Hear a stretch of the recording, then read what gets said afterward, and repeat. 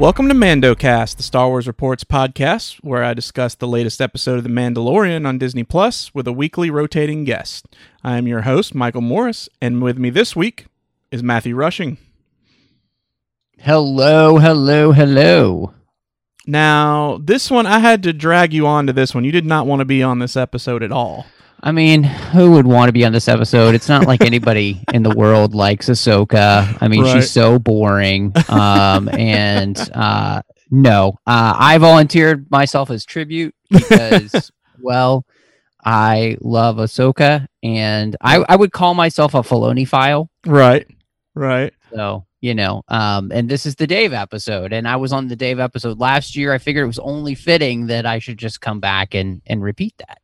Yeah, man, this was a really good episode, and like this year they've just been firing. I think that probably like the low point so far for this season was the one with the Krykna, but even that one was a fun, like, action-packed episode. Like this one has not, like the other ones. Not that they, season one. Not that I didn't feel like any of them were really bad as much as they would kind of, you would have like peaks and valleys of the, the story. Whereas this one is just like, go, every episode it's like, oh, here's some stuff. And they're like, oh, okay, we'll probably kind of, get a little bit more of a, downtime episode or something next time or whatever. Nope, we're going there too, So, and this episode, like, did you expect to see Ahsoka right off the bat? I didn't expect us to have to wait too long, mainly just because, I mean, if you're going to put her in this episode, it seems ridiculous to just, like, only put her in there maybe for a few minutes. I think, if you're going to do it, you, as fans, I think, even back to the Bo-Katan episode, right? You want more than just a few minutes, and I feel like one of the things that this series is doing, especially with season 2, is that when we're doing this with these characters, we're really rewarding the fans who have been with the series for a long time, and paid attention to all of Star Wars, not just the small things. And so I really appreciate that being the fact, that yes, we're going to not only bring Ahsoka onto the show, but we're going to allow you to spend time with her. Yeah. And so I think that's really nice to see, honestly. Right. Yeah, it was great. And I mean, it's immediately I was shocked because, like I said, I expected it to kind of ease you into it. And then, like, right off the bat, you see those white lightsabers. I'm like, oh, we're doing this now. All right. Well, it was a great opening because it's just a quick, and I think like many Clone Wars episodes or even Rebels episodes where it's like, we don't have time to waste, so we're not going to waste time. And I think that's the thing that the Mandalorian has done so well for the most part over its, first season and a half, is that each of the episodes, we just get to the heart of the matter. And so I really appreciated this episode. And what it made me feel is that connecting with the episode we just had with Bo-Katan, I mean, they must be in quite constant contact for her to know that Ahsoka's here. Right. Because this doesn't feel like a planet Ahsoka's been on for a long period of time. It just feels like they're in contact with what Ahsoka's doing, which is because of a Sabine, possibly, right. And that whole connection, because this doesn't feel like a mission that Ahsoka has been on for months and months and months or years. This feels like a very recent, addition to Ahsoka's trail looking for Thrawn. Yeah, well, I mean, because I will say, it was interesting trying to determine exactly what was going on there at the beginning, because you have that alarm going and there's, the panic and stuff, and I didn't know if, like, that was them invading, and this was sort of like an occupation that had just started, or... Right. So I wasn't exactly sure on what was going on with that. Definitely looked like, Filoni had been brushing up on his Kurosawa, though. Oh, yeah. Yeah. I was thinking to myself today that tonight I'm going to have to watch Yojimbo just because. And obviously, too, I saw some great clips online. Thankful to fans for pointing this out. But the fight scene in the courtyard was very akin to a fight scene from Kill Bill. Apparently. And so now I've got more films to watch. So, I think that's really neat that, obviously Dave is very much in tune with this episode, pulling from, not just the Western, but really those Kurosawa films. Right. Which, makes sense because both him and George Lucas love those movies. And and it worked out perfectly. The unlikely pairing then that we get with, Ahsoka and the Mandalorian joining forces was great too. So I think all of that. Yeah. The beginning was like, okay, trying to get your bearings. But it was such a great start, with just the lightsabers, like you said. And, then, Ahsoka quickly taking out these guards and then giving this person, a day to give them the information they want. Yeah. What I kind of love is it reminds me a little bit of the Return of the Jedi, where Luke walks in, he chokes some dudes, oh, yeah. And you're like, dude, what's going on with Luke? And so, once we get to the point of Ahsoka telling the story to Din, it makes so much more sense, what she's doing here and why she's here. Yeah. And it felt really akin to what the Jedi were supposed to be doing in the first place. They were out there to help right wrongs that other people wouldn't, and so she's doing that. I mean, it's a part of her mission, right? But it's also a part of this greater mission, which is this planet is being ravaged by these people, and I really appreciated that too. Yeah, there's lots to unpack here, and like with what you said, I didn't make that connection, but now I totally see what you're saying. Where Luke walks in there and he has all this entire palace of scum and villainy, basically with blasters pointed on him, and he just talks like he's the one in charge. He's the one making demands, and right. Ahsoka does the same thing. She's like, okay, well, no. You already have made their lives miserable, so here's what I'm gonna do. It's like, you have one day to decide. She completely, puts the negotiations on her terms, and like with complete confidence, which I thought was awesome. I mean, those are some aggressive negotiations right there. Exactly. She learned from Anakin, so of course. Yeah. Anakin and Obi-Wan were very, very popular when it came to aggressive negotiations. So if you're going to learn from the best. Right. And there's a couple of moments too where, she did a couple of things that I felt like were Anakin. And one of them that really stood out to me was when she stole that gun from that dude. And he just looks at her and she looks at him and she gives him that look like, dude, run. Yeah. Or I'm going to have to kill you. Yeah. And I just thought that was such an Anakin moment. Right. There's a couple little things like that to just really, I thought, it was good. It was really good. So. Another thing I love too, because I thought it was just so smart. And I think it was great for, not Jedi just being powerful, but also being intelligent and, strategic. She wasn't running around in the fight the entire time with her lightsabers ignited. She would take somebody out and then power them down and just completely vanish in the fog like a ninja. And that was awesome, because it's like, because they're constantly guessing where she's going to be, and she just, the answer was always behind you. It was always behind you. Yeah, absolutely. And what I really loved, we get the whole story about what this person is doing there, and how Morgan has created this enterprise, this group, that has helped build the Imperial Star fleet. And so it makes me wonder if that's how she knew Thrawn, because of the TIE Defender project. But also, when the Mandalorian approaches this planet, Bo-Katan tells her that this is the forest planet of Corvus. Tells the Mandalorian this is, and what we see is that they are stripping this planet. They were burning this planet to death.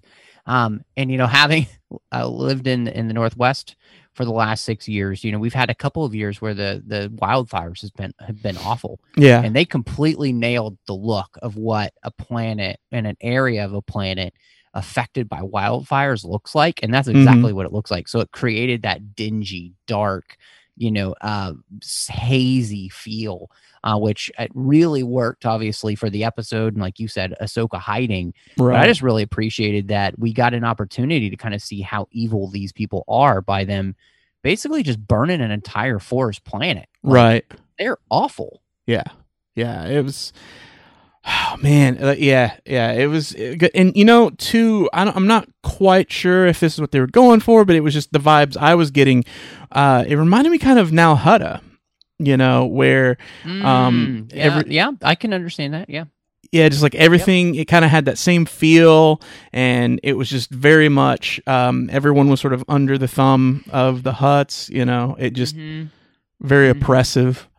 Well, and it also reminded me, honestly, of The Rise of Skywalker. Remember when they go back to Mustafar, and that planet has kind of begun to cool, but there's still so much of it burned out. Right. And so that's kind of like, by them doing whatever they're doing to this planet, where they're basically strip mining this planet for something, which is causing them to burn the forest. It's creating this just like desolate place. And so now that they've been put to a stop, that's a really good thing, obviously, for these people and for this planet.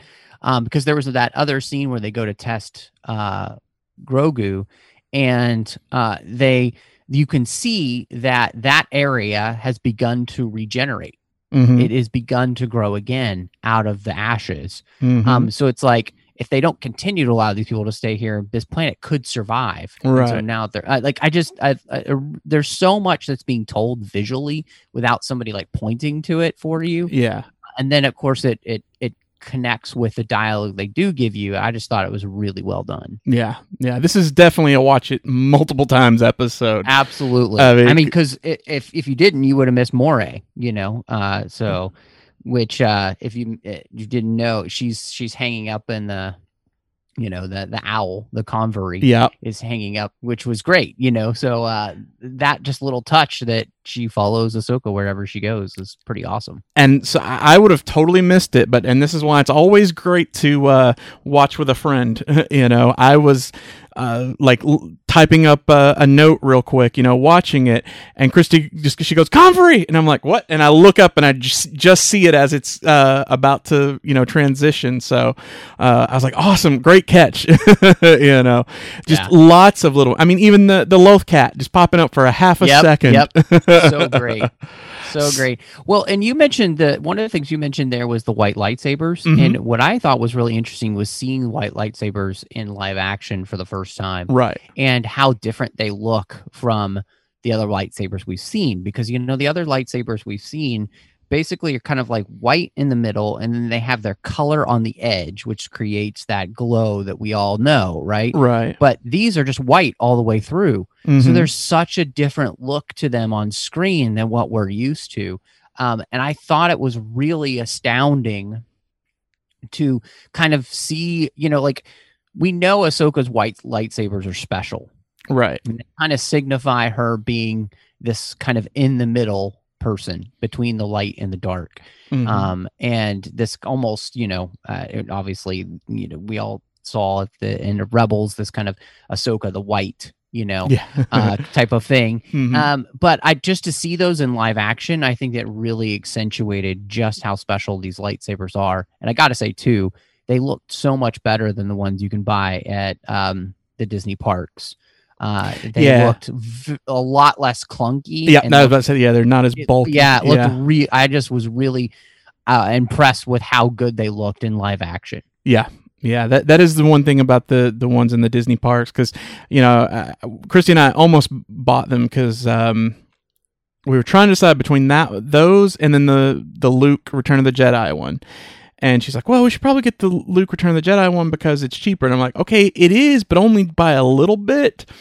I'm like, price-wise, you're not going to get a better deal than the Ahsoka sabers. But then when we thought about it, I'm like, I don't have a green lightsaber, and green's my favorite color. I'm like, let me just get this one. We're going to get the Ahsoka ones next time. But they are a bit clunky. Yeah. I do agree there. Well, and that's why I want her ones from Clone Wars that Right. they're going to bring out, because they also color change from green to blue, which is really cool. Oh, that's really cool. And and because of the round casings, I think that makes it easier for them to put the electronics in, right, so they don't feel so big. Mm-hmm. Whereas I just feel like the kind of like curved, flat-edged look for Ahsoka's Rebels sabers, they just don't translate as well when you're not, they're not being paid to make super expensive versions, for on screen.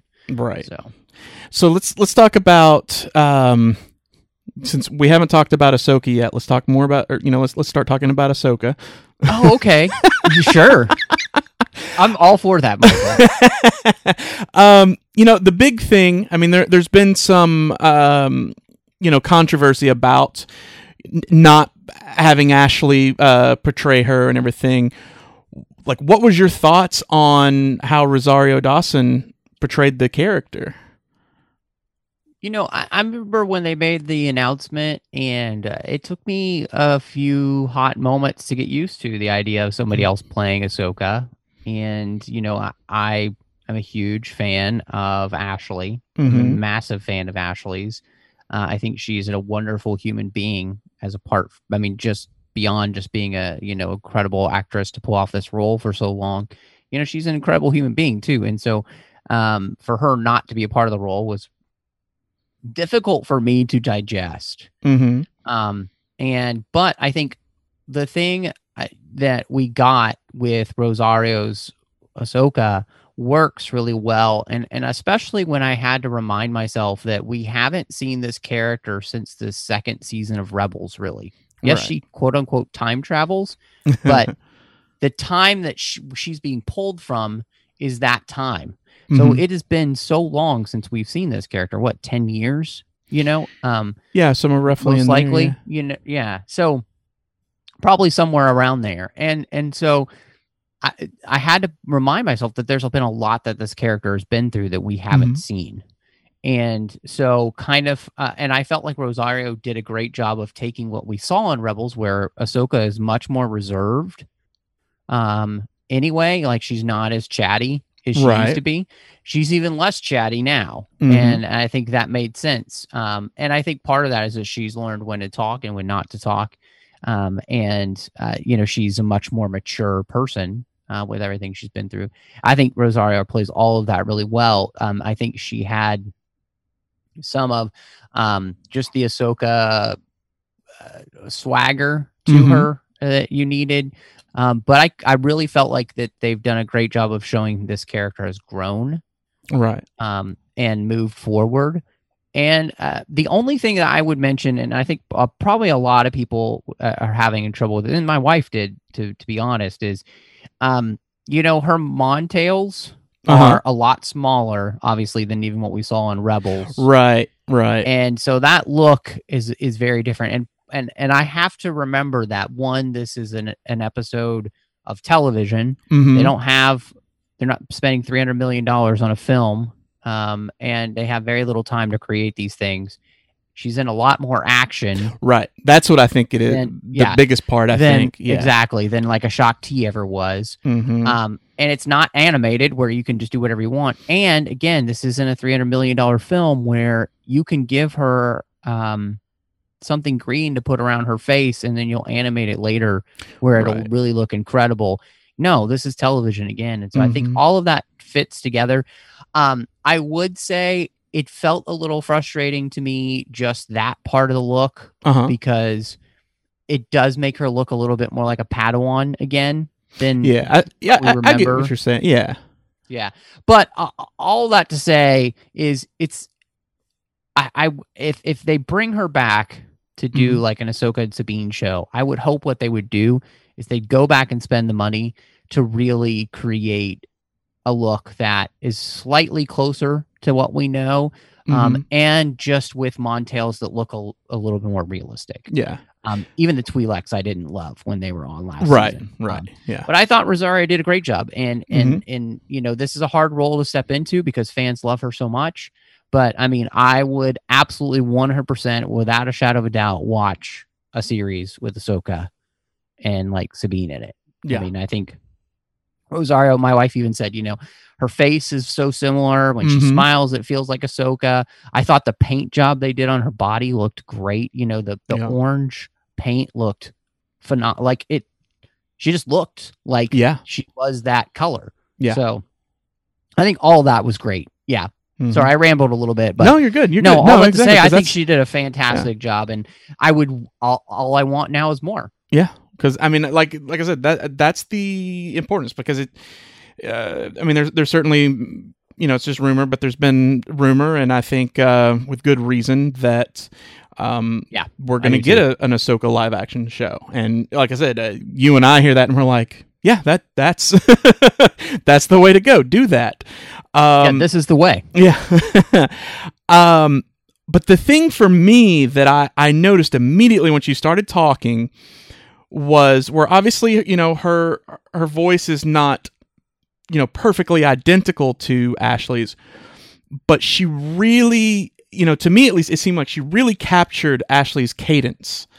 Like I could basically, she would say something and then in my head, I would, basically like picture Ashley saying it. And I'm like, yeah, I feel like she would have said that exact same way, like the rise and fall of her speech patterns, I think they felt dead on to me. Well, I think that's where it helps to have Dave directing this episode, who spent so much time directing Ashley specifically in the voice. And I one of the things I noticed, I felt like Rosario kind of gave her voice a higher register, like you can do.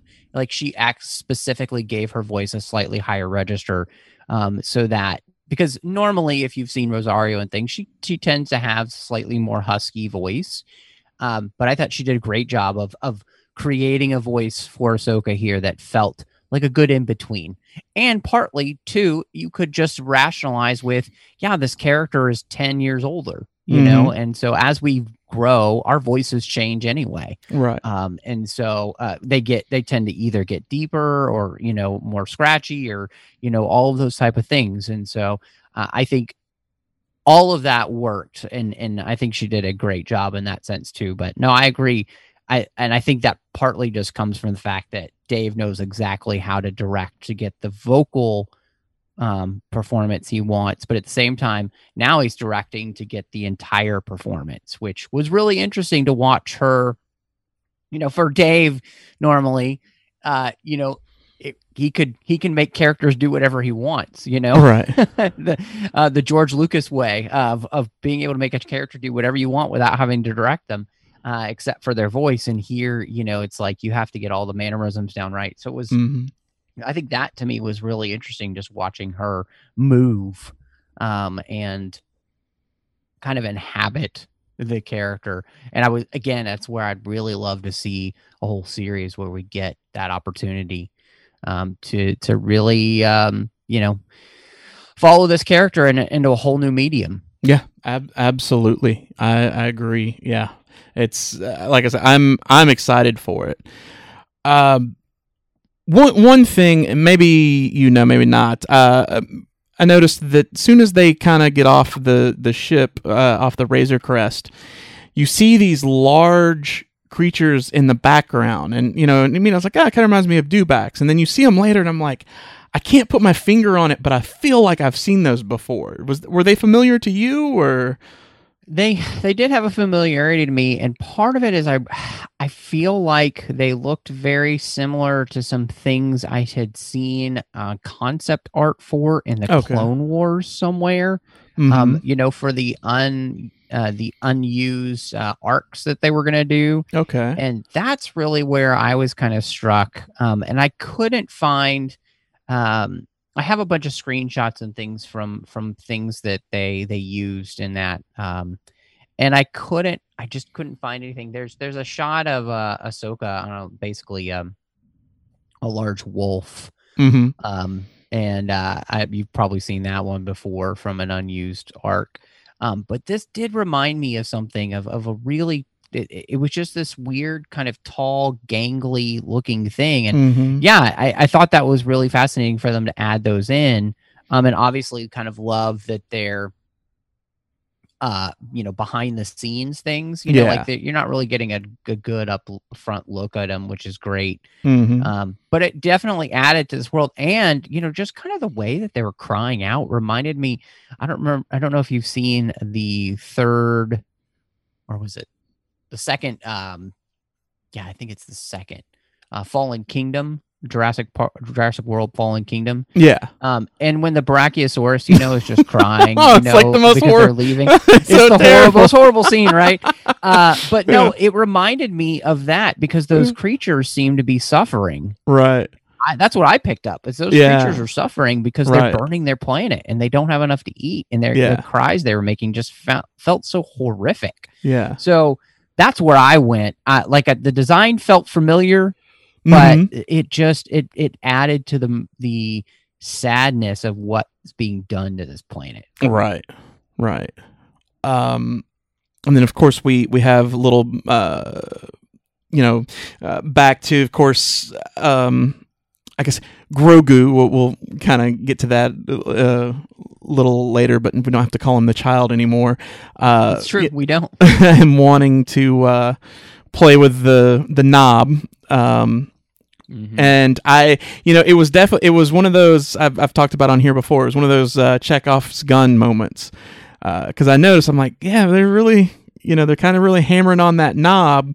So, but I don't know. But then I noticed he's like, no, this belongs on the ship. But then he puts it in his pocket, and I'm like, all right. Let's see what this does later. And sure enough, we see it come back. And I told Christy, I'm like, yeah, he ain't gonna use that rock. I'm like, but he will get the knob, and it'll do it. Right. But no, I thought that was a great moment because I think what it also showed to me is that obviously Grogu has gotten more comfortable with using the Force around Din. We've seen that his use of the Force around him kind of growing, and that he's not so reticent to use it, which I think is really great. And that's one of the things that plays into, like you said, just the rest of the episode. But him, taking it off because he wants it, it does also show, I think, this, and it's something we were talking about in our group behind the scenes, like that we have our Twi'leks of the Night group, is that, Grogu is a character that we have seen basically kind of use the Force in ways that you don't want kids using the Force. He does it really selfishly, and he does it in a way that isn't it's not what you would call Jedi-like. Right. This is not how we want kids using the Force, and because he's doing it for very selfish reasons, and so I think that's really interesting. And then, of course, that obviously plays into whether or not, Ahsoka says that she will train him. Right. And I think, to me, that really spoke volumes about just where this character is. And I thought was real, just a really well done part of the episode. Like you said, it's absolutely playing into the rest of that. Right. But it's also kind of a cute moment, too, because, what kid wouldn't use the Force like that? Dad tells them to go sit in the back, but they want the thing that's right in front of them. It's exactly what they're going to do. Yeah. Which I'd take a quick little sidestep to say, Christy texted me because William and I got really in depth on those cookies on the last episode, and apparently someone's now making them. They're very expensive though. They were like almost $40 for a box of those cookies or whatever. So I was like, man, them must really be some good cookies. Apparently the best cookies in the galaxy. Right. Now, and another one this really means nothing for the rest of the episode, but I don't know why. Like I feel like it needs mentioning because it drove me nuts. I was just like, what? Really? He left the door open and they just walk away from the Razor Crest. And I don't know a lot. I'm like why? Why would you do that? Hey, remember when you're like, cool, I'm going to go do some stuff, and you come back and the entire ship was taken apart? Maybe learn from your mistakes. Close the door. Lock it up. Apparently not. Apparently not. No, he's cool. Yeah. It's fine. It'll be fine. Like I said, it's one of those things where, it's not important to the story whatsoever, but I'm just like, dude, close the door. Oh, man. And then another, just sort of fan service thing where he walks by the 8D8 droid, which we saw back in Jabba's palace in Return of the Jedi, which was great. Just...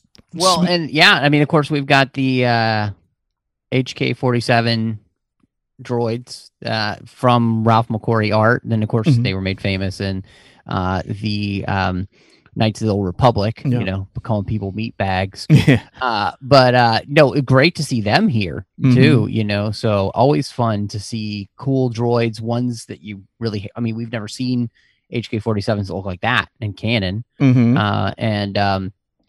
Yeah, anytime you see an old droid, I love that classic droid just like limping down the road, like it's seen better days.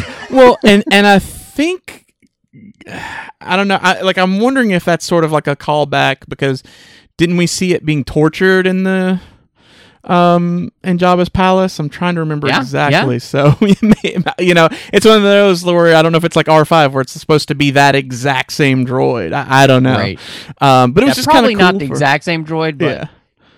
It's just nice little, it doesn't get in the way of the story, but if you know what it is, you see it and can enjoy it. Yeah.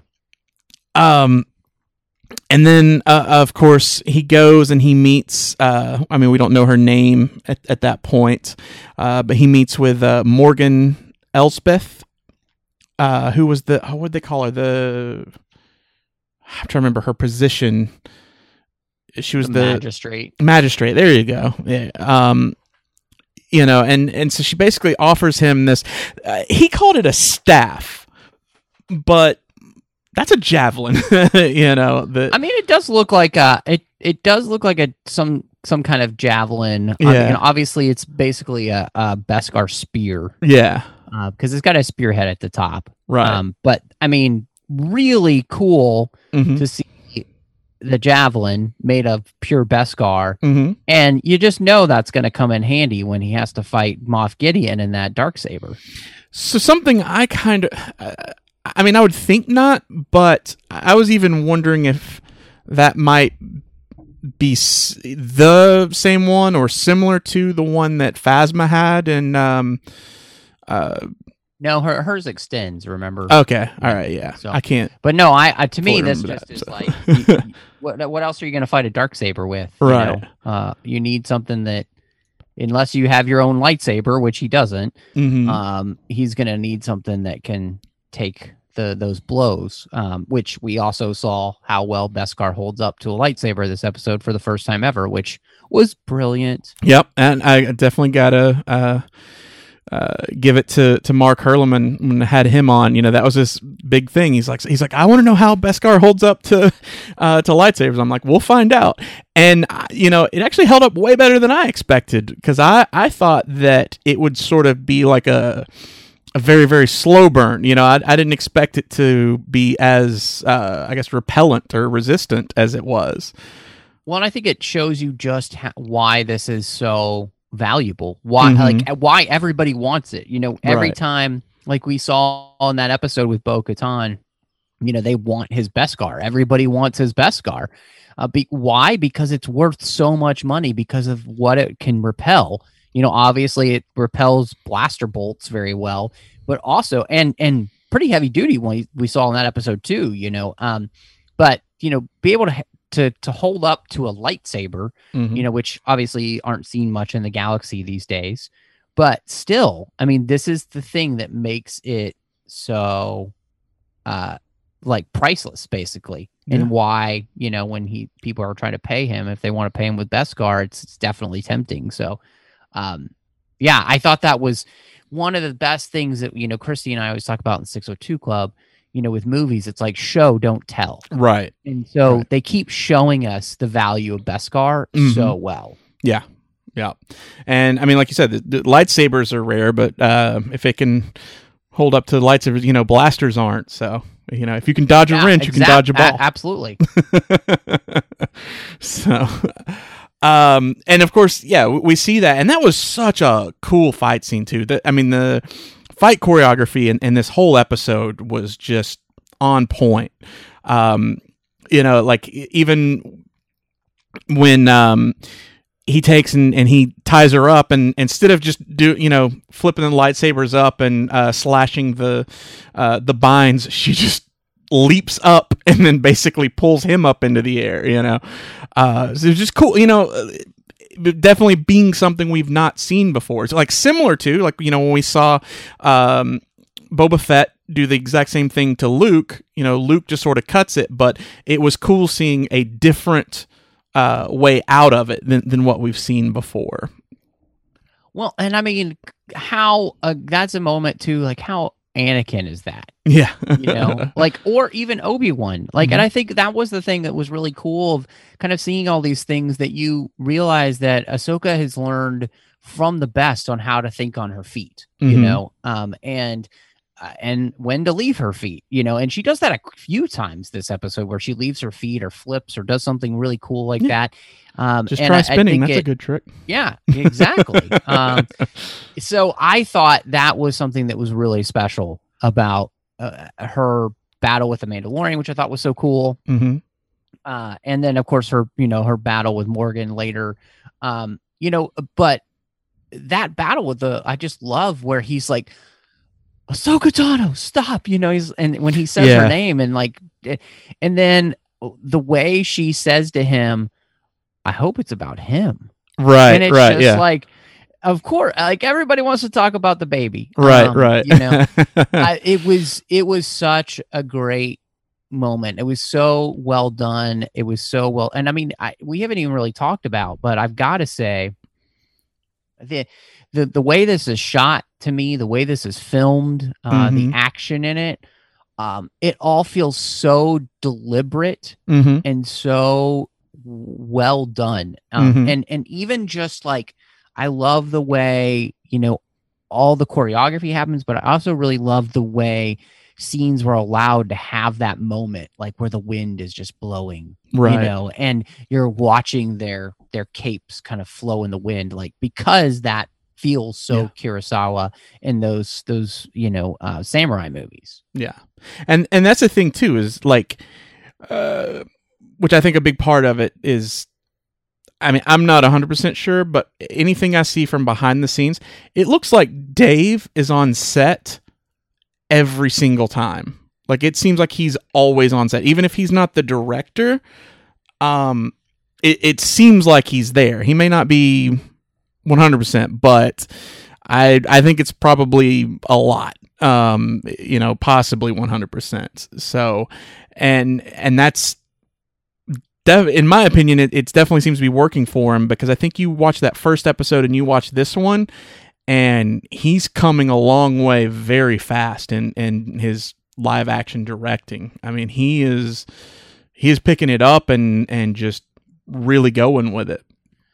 Yeah, I mean, there's so many great people that he's been able to work with and learn from, and so it's really something that we would love to just see more of. And obviously, I think he's learned so much, and I think he's doing such a great job. And not just that, but I mean, again, I think you're absolutely right. When I think of what he did the fifth episode of last season and this fifth episode, they're night and day better, and I think probably Dave himself would even say that. So yeah. And granted, I mean, I really enjoyed his episodes from last time, or last season. I thought they were good, but like I said, watching them and now seeing these, like I said, you see the improvement, and like, I think that it makes me even more excited to see what's to come from him in the future. Yeah, no, I agree. Yeah. And I mean, I still think that the first episode of the first season is phenomenal. Sure.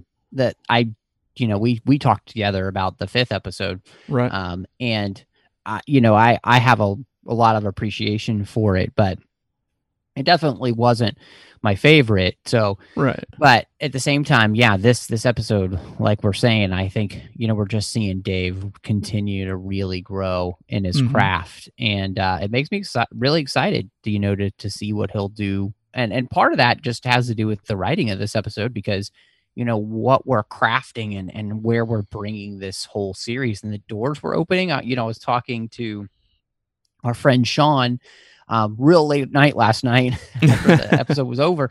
And I was like, I told him, I cannot believe in the last 3 episodes how much we've blown the doors open for this series and how much bigger it's gotten. Yeah. When you think about the scope of what we're talking about, it's phenomenal. From bringing back Mandalore, recapturing Mandalore, to Ahsoka and Thrawn and Ezra, and what's going on with all of those things. That's big stuff. I mean, that's galaxy spanning stuff now. We're not a small show anymore. Yeah. And it reminds me of how like Rebels grew. It started off really small and then it just exploded.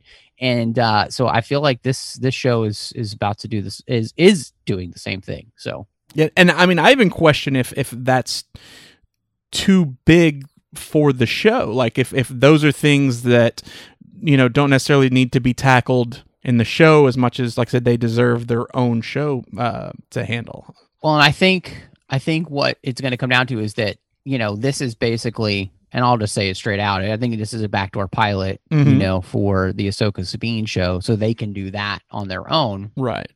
And this show can kind of continue on with the Mandalorians. But I do see this coming to a place where you could meet them, right? In, like, your films, where basically you do a Thrawn trilogy. Yeah, yeah, just Avengers it. It's like they have their own. exactly. But I mean, with Thrawn out there, so much time before the sequels, you could literally do a version of the quote unquote Thrawn trilogy. Right. That's still on the table. Yeah. Yeah. So I could totally see that instead of it being the other part of the galaxy, we think of, it happens to be, the Mandalorians and Ahsoka and Ezra and Din and, Cara and, all these people that are involved with that fight, that maybe the rest aren't, so, I think it's really fascinating, and I think I would love for us to play around with all of that stuff. So you're saying you think that we're going to see an Ezra? I don't know which of the vowel would be repeated. No, I don't think we need. No, I don't. Hopefully, we're not going down that path per se. But and that's the thing. Like and that's what I think we've seen. Dave do. Helped out. Started with George and then worked its way into Rebels, where we're bringing things into canon from the EU. But doing it our way. Right. And so I think that's just another place where you could see that happen. Right. Yeah. And that's why that's what I love about Dave, is that he knows the stuff and loves it, but he also knows what's wrong about it. Like I know he mentioned, like with the Yusel Amiri, I think somebody asked him about that and he's like, no, he's like, that's not how the Force works, like the whole idea of a naturally occurring organic species that can just turn the Force off. Like that's not within George's vision. And so he's like, yeah, we can do these other things, but that doesn't fit in. And I, right. Like I said, I like his judgment on it. And yeah, I think that seeing a version of the Thrawn trilogy that, even if he doesn't direct, but if he oversees in some way or, helps out, consults, whatever, I think could be very good. Yeah. Well, and I totally see that that's kind of where all of this is going, and much, really, to me, you can see how, Dave is helping bring all of Star Wars together, and to make it feel cohesive again. And this series is really helping do that. And I think where they want to go with, the idea of an Ahsoka Sabine series, those type of things, all of that is helping bring the prequel trilogy era and the original trilogy and the sequel trilogy, kind of bringing them all together. And, it's helpful. You got that 30-year time span to really help that happen. And they're doing it by playing in other parts of the galaxy without the biggest tools in the box. We're not talking about Skywalkers here. We're talking about everybody else. And I think that's really fun to be able to do, so it brings me to the idea, Michael, of like, okay, so Grogu is the kid's name. Mm-hmm. And how do we feel about the name? I like it. Like I'm fine with it. Feel Star Wars, I think Grogu, maybe it sounds weird, but how natural sounding does Yoda sound, like, or Dooku. Yeah, it's I think it works. I'm fine with it. I'm actually super happy that it's now out there. It's clear. I think, I've never been a fan of calling him the child. I'm like, no, Baby Yoda's fine. And some people are like, no, but it's not Yoda. Yes, we all know that. We understand. But we know he doesn't have no one knows the name of the species. So you can't call him by his species name. Yoda's the closest thing that we know. Baby Yoda sounds much better than the child, in my opinion. So now I don't have to worry about any of that. It's Grogu. And I kind of feel like that was essentially them putting, that was sort of an end of an era for this, that they're like, all right, look, the child thing is not going over well. Let's give him a name, and then we can push that. The child's just not sticking. And I think people will still call him Baby Yoda. I think that's just something that, I mean, we'll see, but I still expect to see that carry on for at least some time. But I like that we can now transition into calling him by his name. Right. Well, so to me, what I loved is the way that we do this. It makes so much sense. Grogu is not in a place where communication for him has grown to the point where he can say things, right? But he can still understand, and I think one of the things we learned in this episode is how much maybe we haven't given him credit for actually understanding and knowing. Right. He's not necessarily a baby. Mm-hmm. He's kind of in those like younger years, probably between 1 and 10, 1 and 11, kind of like what we would consider, right? Somewhere in there. And who knows, again, we don't know how the species develops. There's very little we know. So we're just enjoying all that we get. But just the way we learn his name, I thought was so genuine and so sweet, that, Ahsoka is able to communicate to him through the Force, and they can actually talk and have these conversations. And so that would be the way we would learn his name was fantastic. Yeah. And I also got to say, I love that we didn't try to play around with Yaddle and Yoda and the Y names, where we just went completely different. I think that's the way to go. And, Aaron Goen said it best in our group, it's going to be divisive no matter what you call him, because we've gotten so used to calling him Baby Yoda, basically. Yeah. Yeah, I agree. And so, but yeah, I think it's a cute name. Grogu is a fun little name. And the moment when, you see Din say his name and he like looks up at him, he's like, huh? That was like one of the most adorable things. Yeah. Like his ears just perked up. Like, yeah, that's my name, because that's the first time Mando say calls my him. name, Yeah. say my name. It was so adorable. But you did bring up another door I have to open. Because they, where they did it, I think they did a good job of trying to, put a stop to that. One thing too is I would see some people that would say, oh, I think, and not to like shame or anything like that, but I think, they'd be a little more casual and they don't quite understand the timeline and stuff. And they're like, oh, I think this might actually be Yoda. And like that some far out there stuff. And it's like, well, no, because he's 50, Yoda would have been alive during the same time that he's alive. It doesn't work. It's not this reincarnation thing or whatever that I've seen people try to say.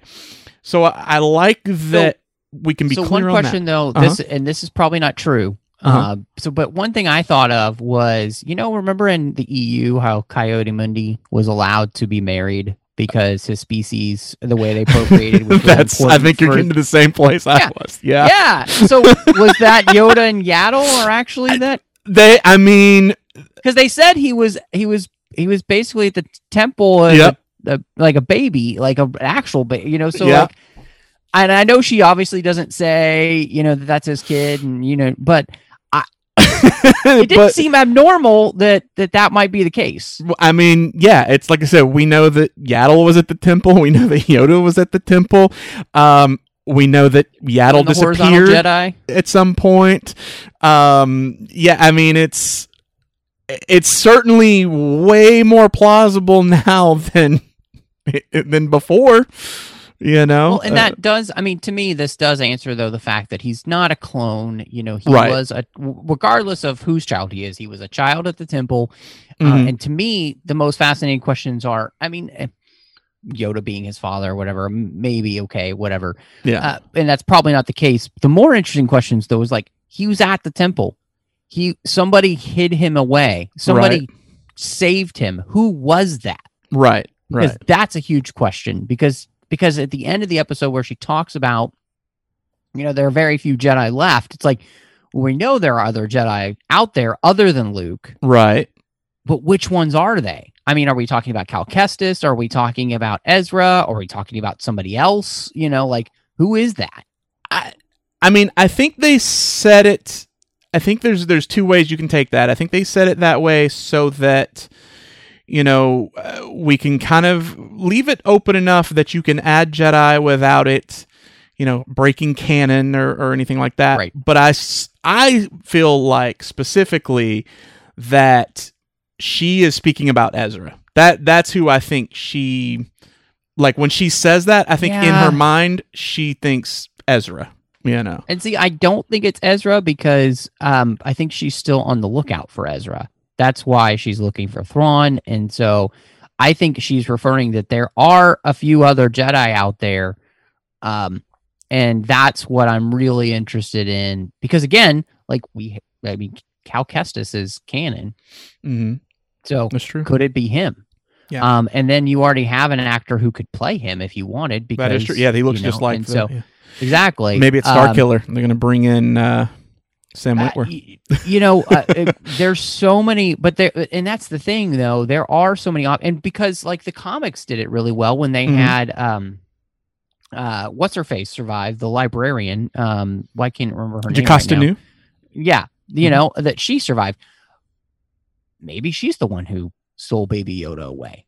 We know from the Darth Vader comics that there were other Jedi that had survived. And gone on to have hidden lives and have children and everything. And so, I just feel like we've opened a really cool door, and we've opened a door that allows us to then be able to have a character that doesn't already have another mission. When I knew Ahsoka was going to come into the series, I was like, but we're not just going to hand the child to her because she's already got her own mission. Right. And so it's not going to be her. So if you add a Jedi to this show, it's going to be a character to which that can be their mission, is to be with Din and Grogu and be a part of the crew, basically. Right.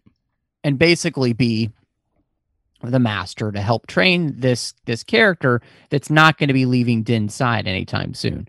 And in many ways is going to have, two dads or, a mom and a dad, basically, depending on who this Jedi is.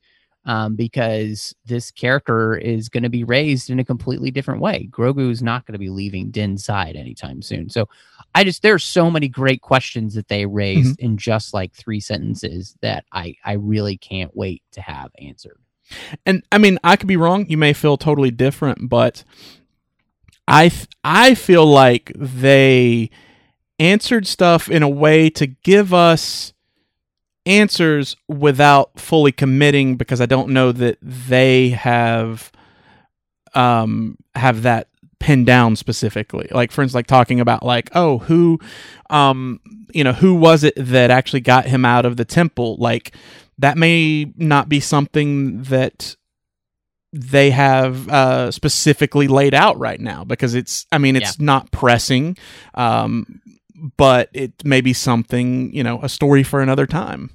Well, and it makes me wonder, remember, the first season was so much about like Din's past, and then this one has kind of been more about the child's past or Grogu's past. So I think that maybe we will get flashbacks as we continue to move forward about his past, which, it creates a great opening. And I think that's something that really makes sense then as we kind of like maybe look for, we go to Tython and, hopefully he'll, feel through the Force. So somebody will come looking for him.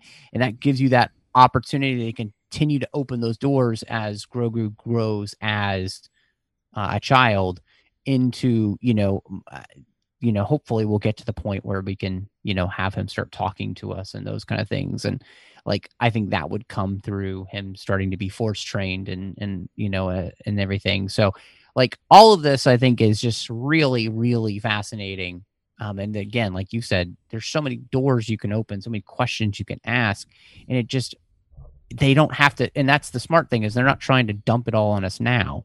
Like it's being parsed out in a way that makes the show so enjoyable. Then what are they going to tell me this week? What are they going to tell me this week? I think that's the thing that they're doing really well, is they're giving just enough information to continue to keep us hooked week after week.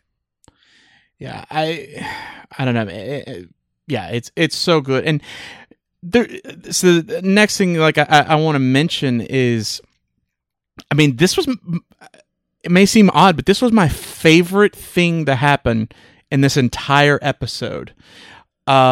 Because just to me, I was like, oh my gosh, like it's so perfect. Like it's this coming together. It's like the circle is now complete, where she looks at Grogu and says, "I sense much fear in you." And I was like, that was awesome, because, this is the Padawan of Anakin, father of Luke Skywalker, saying this to, probably the only living species, to share, possibly Yoda's son, but, the only living species, likely, the shared species with Yoda, like just those connections, and to see it turned around, instead of Yoda saying that to Luke, it's Ahsoka saying that to Grogu. And there was just, I don't know, there was something about that just, to me, I was like, this is Star Wars. I'm like, like you cut it down at its heart. This is what Star Wars is right here. Yeah, no, I think you're absolutely right. When you think about the idea of that being said to him, and this gets into a really interesting subject, because, she says she won't train him because of this attachment that's had, this fear he has. And she's seen what that can do. Obviously, the reason she's not going to train him is because she's got another mission too, like that she's on, and that mission right now does not include training a kid in the Force. Also, we know she doesn't really consider herself a Jedi. People will call her a Jedi in this episode, but that's not who Ahsoka is per se. Right? She's she's something beyond that in many ways, and so,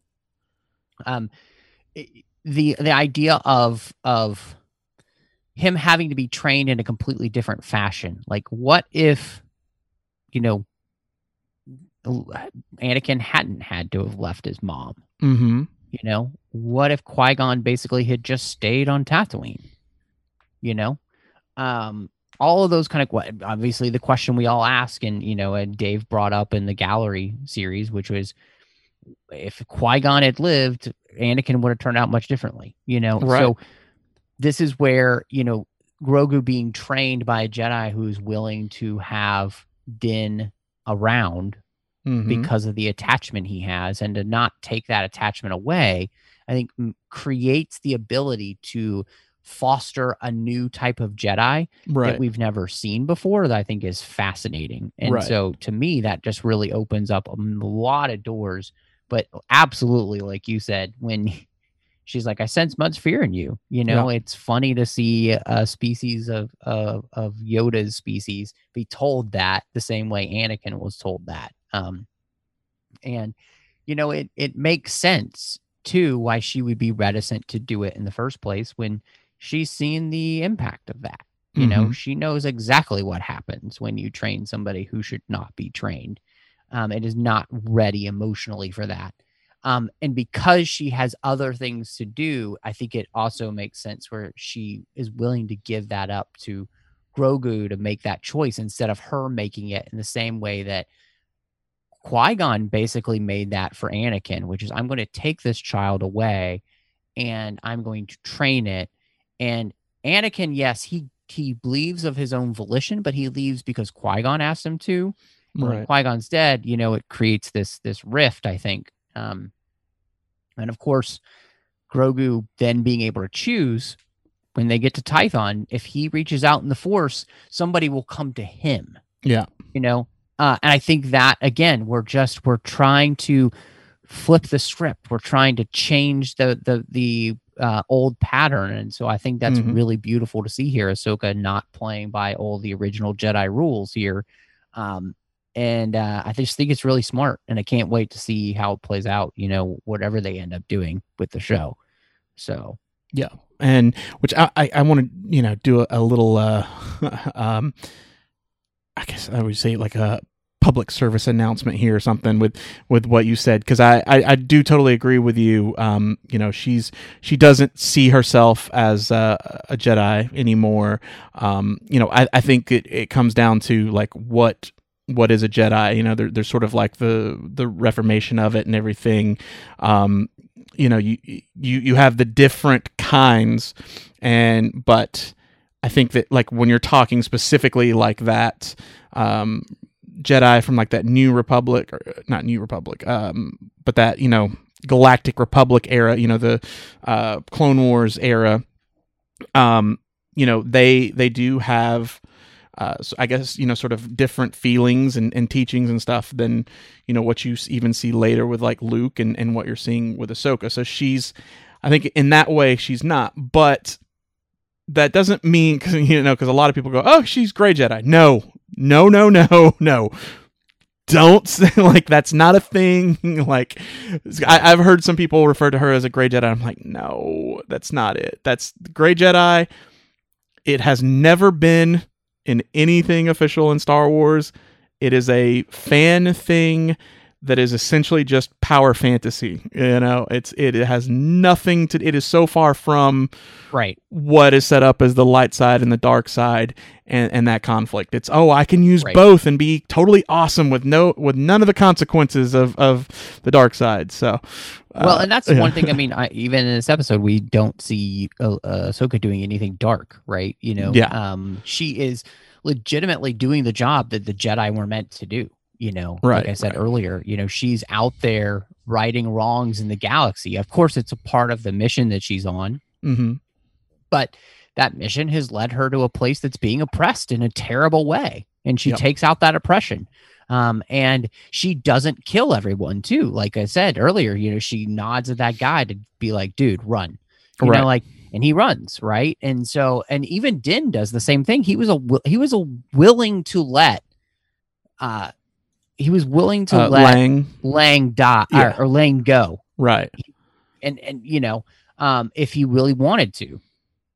And of course, you know, he's ready if he doesn't. And of course he has to kill him. So, you know, I think that's really, you know, what we see in these characters is honor. And I think that's where Din and why, you know, he keeps finding these people that have parts of his own personality, and Ahsoka does. You know, she has a lot of honor, she has a lot of dignity, and she holds to the light side ideals.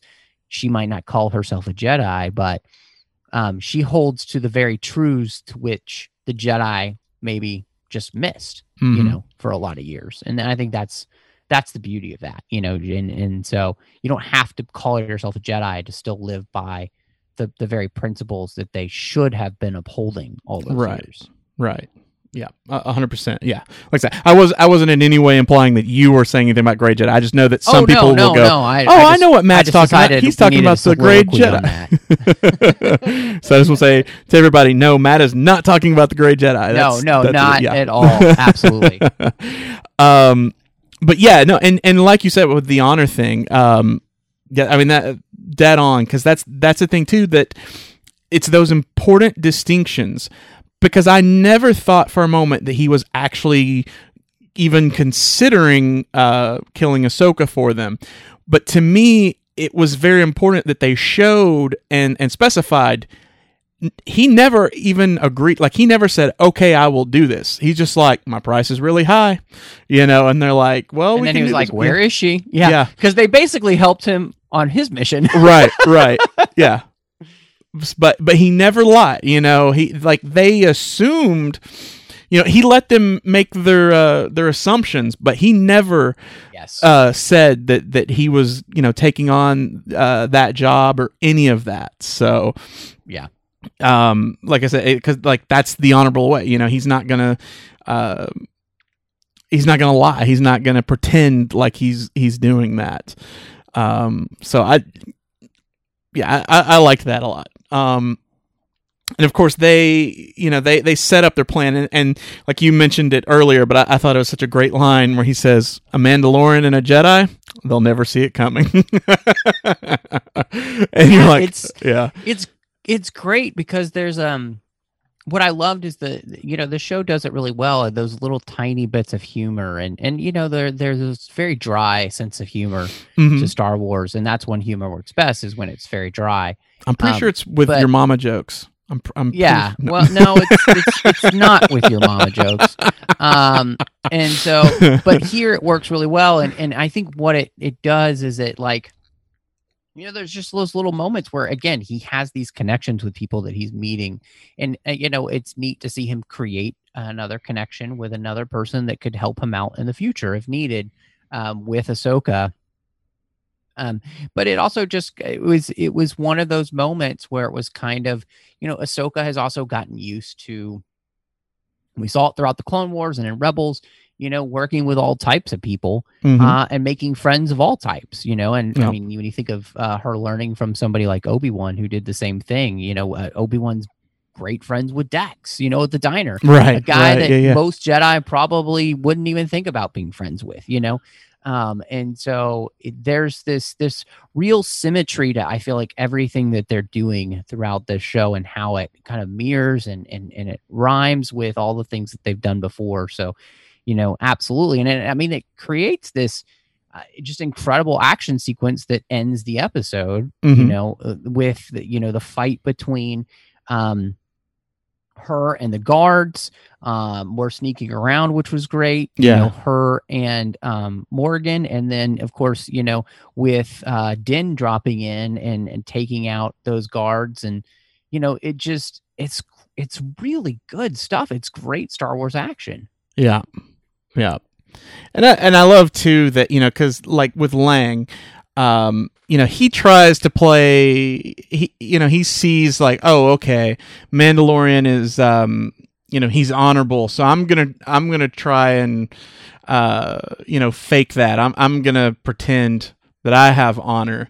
And Mandalorian, it's like he's going to let him because he is, because he does have that honor. But he never bought it for a moment, like that whole time. He's like, oh, he's like, we're, I can't remember the exact line, but something along the line of like, we only engage in like honorable fights or something. This ain't it or whatever, and it's like, yeah, your side, but it was just like, nah, dude, like, who do you think you're talking to? And of course he got a blaster bolt for his troubles. Yeah, it was, I mean, such a great shot. It's fantastic.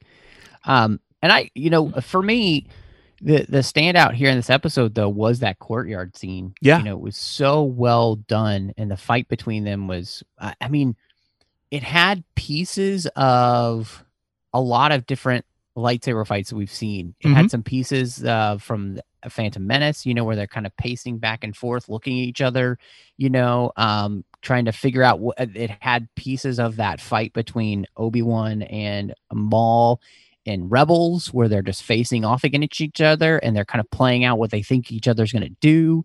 And you know, I really liked the way that worked together. And again, just to watch, you know, a piece of Beskar up against a lightsaber and how formative it is, right, was really cool to see. And again, I think it obviously plays into what they're going to do later with that javelin. But it was just a great fight, you know. And it was just really memorable, mainly too because the way they shot it and the slow lead up to it, and again the wind blowing and everything. Yeah, and then like Ahsoka drops the robes, you know. And and Morgan drops her robe, and it's like we're gonna get it on, we're gonna fight, you know. And but there's, again, what was kind of beautiful about it is there's this honor in the fight too. You know, it's two warriors facing off against one another, which makes sense for a character who is working with Thrawn. Yeah, because that's how Thrawn is too, right? He's honorable to a sense, you know. He's willing to give to make sure that it's an honorable fight, you know, and he's just there to outsmart you. But I mean, the little nods that they gave to each other, you know, when they like, okay, we're just going to remove our cloaks now so we can have this fight and all. Right. I just thought was fantastic. And of course, you know, the fact that we name drop Thrawn and that's what this mission is for Ahsoka. I cussed, like I went, because I'll say normally I am very good, you know. Lots of times I will see stuff coming, you know, like several minutes ahead, and Christy, she gets very frustrated with me because I'll lean over, you know. Had this been any other time, you know, like halfway through the episode, I've been like, oh, they're talking about Thrawn. Yeah, it's gonna be Thrawn. Wait and see, you know. Like any other time that would have been the case. And I feel like I'm like, yeah, of course it's Thrawn, but for whatever reason, I never, like, that never crossed my mind. And when she's talking about her master, I'm racking my brain and I'm like, who could she possibly mean?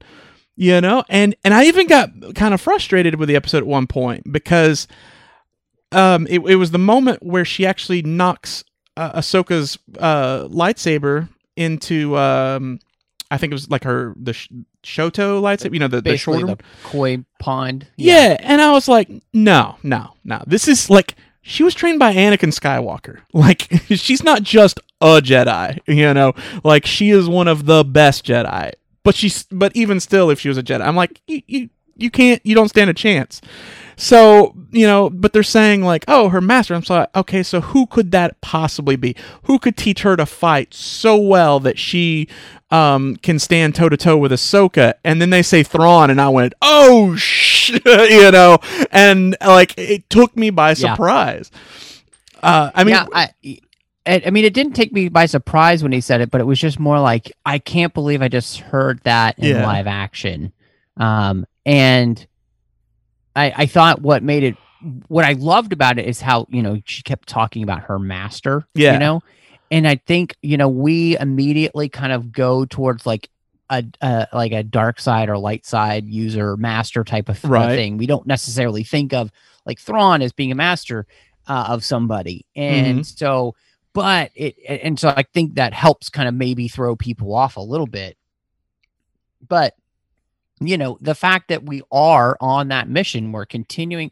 Like the last time we saw Ahsoka, she, you know, hits up Sabine and they leave, and you know they're going to go search for wherever, you know, Ezra and Thrawn are. And so I think there's just such a beauty of the fact that we're just now continuing that story. Like this is a part of that story, and the Mandalorian just happened to step into something that wasn't even his story, right? You know, this is the Ahsoka story, and I the way that that's done and the way that works together, I think is really beautiful. And I've got to say too, you know, I just love the end. Not only that we're using Tython that's been used in the EU before, but you know, it was in the they'd also used it in the Dr. Aphra Comics in canon now. And, this is a place that has been in contention for possibility of maybe the argument of what's the first Jedi temple. Tython was a place that was considered to be one of those places that could have been, along with like Octu and others. So, and the fact that, we're going to go to this place, and like, again, we've just dropped the Mandalorian into such a bigger story. Right. Than what we thought we were getting, and what we were getting in that first season. And it just feels exactly like Rebels when, that second season when we opened up the galaxy and our little crew started interacting with the larger rebellion. I think they're doing the same thing here with the Mandalorian. It's working perfectly. Yeah. And I mean, you talked about, that comes back around to something I thought of, when you mentioned it earlier,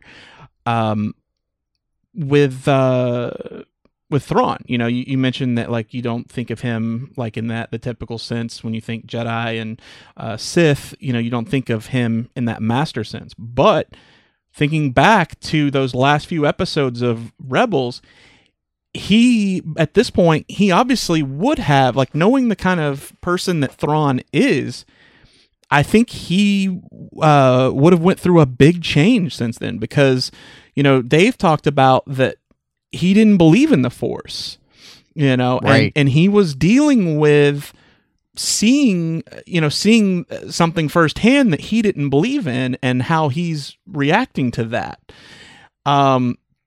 And I think seeing it on such a huge level, with how he went out in Rebels. So, like, I feel like him being, the strategist that he is and everything, maybe he's sort of doing his own thing to where it's not necessarily, that it's Sith or Jedi necessarily, but that he may have almost created his own, like, anti-Jedi type of, I don't want to say like religion, but, I don't know, like credo or whatever that, yeah. And that's something that he was training, Morgan in. Well, and I mean, this is another place where, I mean, you basically can do the Thrawn trilogy, the canon way, and I think that would be phenomenal. And with everything you're setting up, I'm all for it. I'm game.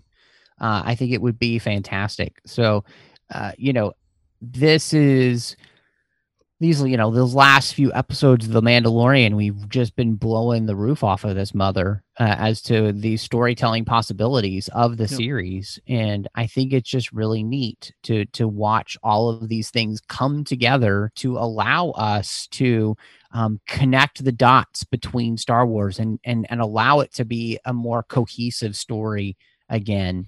And that makes me so excited for the rest of this season. We already know they're working on season 3 already. And, I hope and pray that, people respond really well to this episode, because I want that Ahsoka and Sabine series, like I want it really badly now.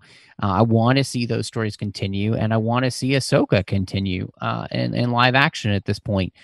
So, just for me, I would say it's a phenomenal job all around, and my faith has been rewarded. Dave Filoni. I was talking to this. I was talking to Aaron Goins about this the other day, and we were talking about people we may or may not have faith in when it comes to being creatives. And there are very few people that I put my faith in that way, to continually tell me a story and always trust that they're going to know what they're doing. For me, Chris Nolan is one of them. He's one of the few people, like, I'll go see his movie no matter what it is. Dave Filoni and Star Wars and his Star Wars storytelling has really, for the most part, he's never let me down, and this I think just goes to prove that he's not letting me down. So I'm all for it, man. Yep, for sure. I mean, that's the thing is, I mean, like we've seen, it's just telling Star Wars is hard. You know, not just anybody can do it. There's a lot of ins and outs, and I do think, as much as I love Dave, I do think that Favreau brings something as well. You know, absolutely. I mean, I don't want to forget him. Yeah. No, I think those two working in concert together are what makes this so special. Yeah, because I think obviously, like, I don't know the guys personally, but what I pick up from them is that, Dave learned from George, and I think that he very much thinks just like George. But in that, I think that, there's the creator versus the fan side of it or whatever. I think Favreau kind of thinks more like the old school fan, and I think that that's what makes them such a great pairing, is you've got the guy who knows the stuff and, knows what to kind of put out there. And then you've got the guy who, knows what he loves and a reflection of what the fans are going to love. And those two can bang out something that's just going to be just a home run every time. Yeah, no, I agree with you. I think what it is two guys who are able to control their egos. Yeah. And I think that's a rare in Hollywood, honestly. I think that's one of the things that George Lucas is somebody who didn't have a huge ego. And one of the reasons he didn't work with a ton of people is too many people did.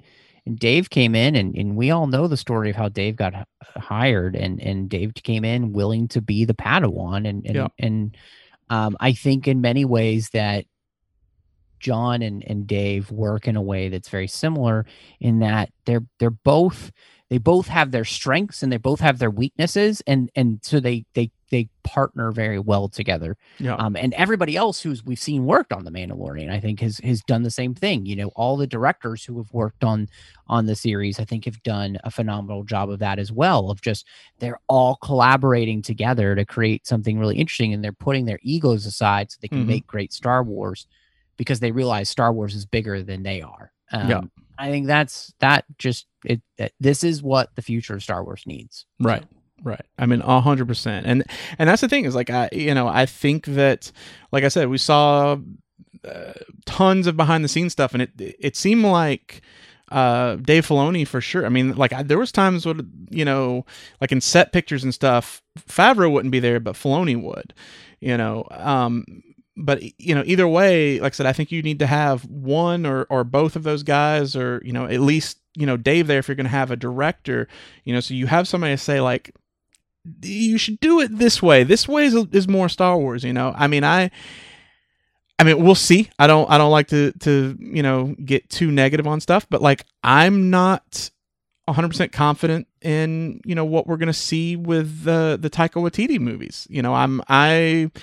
I hope that he knocks him out of the park and everything, but they've got him and someone else, and I'm like, but do these people really know the language? Do they really know what it is to make these movies? And like, we'll see. Like I said, that's the one thing that I always feel comfortable with. Like I said, with seeing Clone Wars, seeing Rebels, seeing Mandalorian, is I'm like, yes, you have people there, they understand it. And I don't even have to worry about it. Of course, it's going to, even if it's not my favorite episode or whatever, I know that I'm getting Star Wars. So, yeah, I cannot stress enough, like, how important that is to the franchise and to the future success of it. No, 100% agree, man. So, I mean, this is a top-notch episode. This whole season for me has been phenomenal, and honestly, I can't believe we're at episode 5 already. We've only got 3 left, and I just I can't wait to see what they've got for us. So bring it on. Absolutely. let me go ahead and click here. Let's see. Definitely closing things out. Matt, thank you so much for being on here. Yeah, thanks for letting me come on, man. I was just chomping at the bit to talk about this one, and it's been an absolute pleasure to talk about this with you. Yeah, man. Like I said, that's the thing is I've been so blessed with who I get on for, each episode, because there's times where I'm like, I don't know, like this person, they'd be great, but you never know. And it seems like it lines up every time where I'm like, this is perfect. Like, this is the person to have on for this episode. So, like I said, a lot of times it just comes down to just complete coincidence. But like I said, I've been so fortunate, with, having, honestly, it just comes down to having great friends who know the stuff and, love talking about it, but do you want to let everybody know where they can hear you talk about it some more? Yeah, you can find me all over the place on social media. I'm pretty much, if I'm on that platform, you'll find me under Matt Rushing02. So please follow me there. And then, of course, on Twitter, you can follow the podcast I do with your wife, Christy, on the TFM network. It's called the 602 Club. So you can follow that on Twitter as well at the 602 Club. Aside from that podcast, I'm also doing Literary Treks, as well as the Orb over there. Literary Treks is about the books and the comics of Star Trek, and then the Orb is about Star Trek Deep Space Nine. And then over on the Nerd Party Network, I do two shows. One is called Owl Post. I do that with Dre Kaufman, where we talk about Harry Potter each and every week, one chapter at a time. And then I'm doing Aggressive Negotiations, which is a Star Wars podcast that I do with my good friend John Mills. And every week we are talking about a Star Wars topic that has been percolating in our brains. It's a ton of fun, so hopefully you'll join us over there. And, of course, you can find Aggressive Negotiations on Twitter at the Jedi Masters. Yeah. And that's a great one, too, because there's so many Star Wars news podcasts out where you're going to get people talking about whatever's in, the Star Wars news that week or whatever. But, it's almost the deep thoughts with Jack Handy of Star Wars. Yeah, pretty much. Sometimes it's fun. Sometimes it's super serious. Mm-hmm. But all in all, it's us just trying and just talking about things that, like any Star Wars fans, like if you just sat down with a beer with your friend that mm-hmm. loves Star Wars. So that's what the show is all about. Yeah, excellent show. I definitely recommend it. Of course, if you would like to reach out to us here on MandoCast, you can just shoot us an email to themandocast@gmail.com. You can find us on Twitter at themandocast. If you'd like to reach me personally, I'm just at Morris Isley on Twitter. But besides that, thank you for listening. Remember to subscribe to us on iTunes or whatever podcatcher you're listening to. Definitely leave us a review. We've been having those pour in every week, and they've been, very positive, very supportive, and so I want to thank everybody who's leaving those. Besides that, though, that's been our show. We'll see you next time.